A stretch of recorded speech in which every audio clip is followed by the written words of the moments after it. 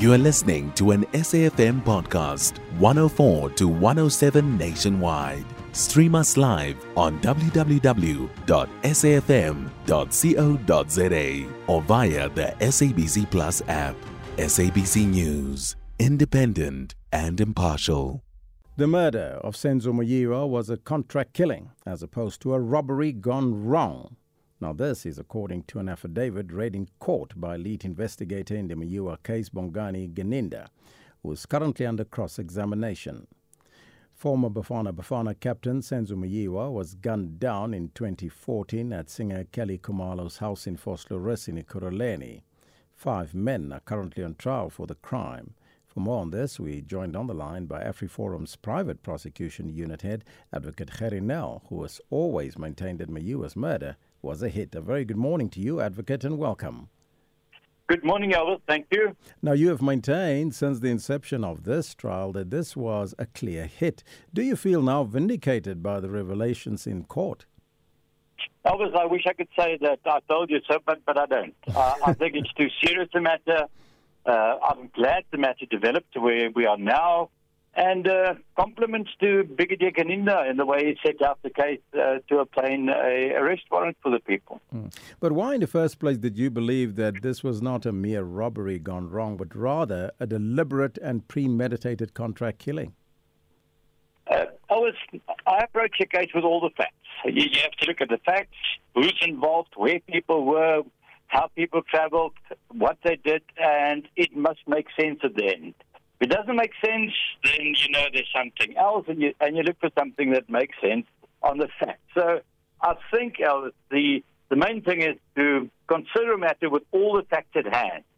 That includes the evidence, in terms of witness statements, but also circumstantial evidence. And I do think that the circumstantial evidence in this matter always showed that we've got something more, Elvis, than robbery that went wrong. Advocate, will this notion of a contract killing perhaps prompt a re-examination of the motives and the individuals involved in the crime? You see, Elvis, Advocate Malloy decided on a strategy to prosecute the case.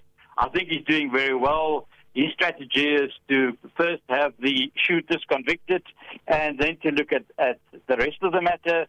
So I think he will just stick to his strategy, and that is to prove the case against the shooters. And then I'm sure he will take different decisions.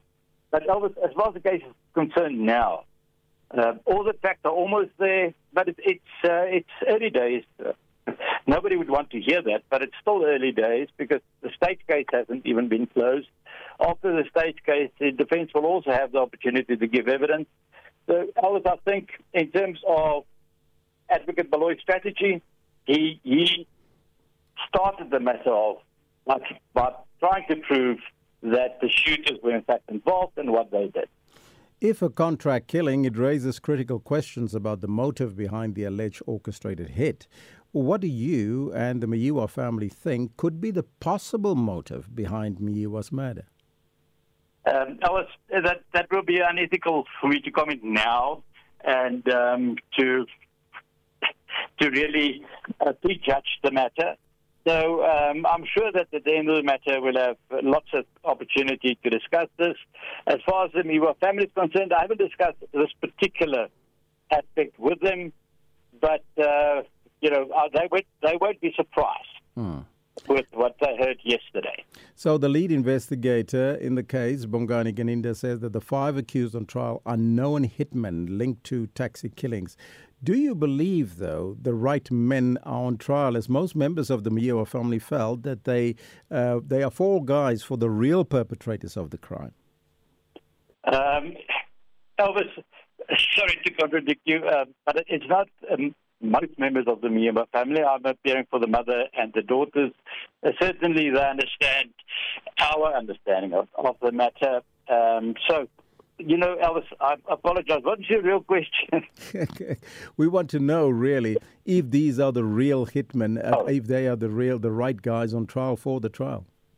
Yes, I said so from the start. And I said people should just wait for the evidence.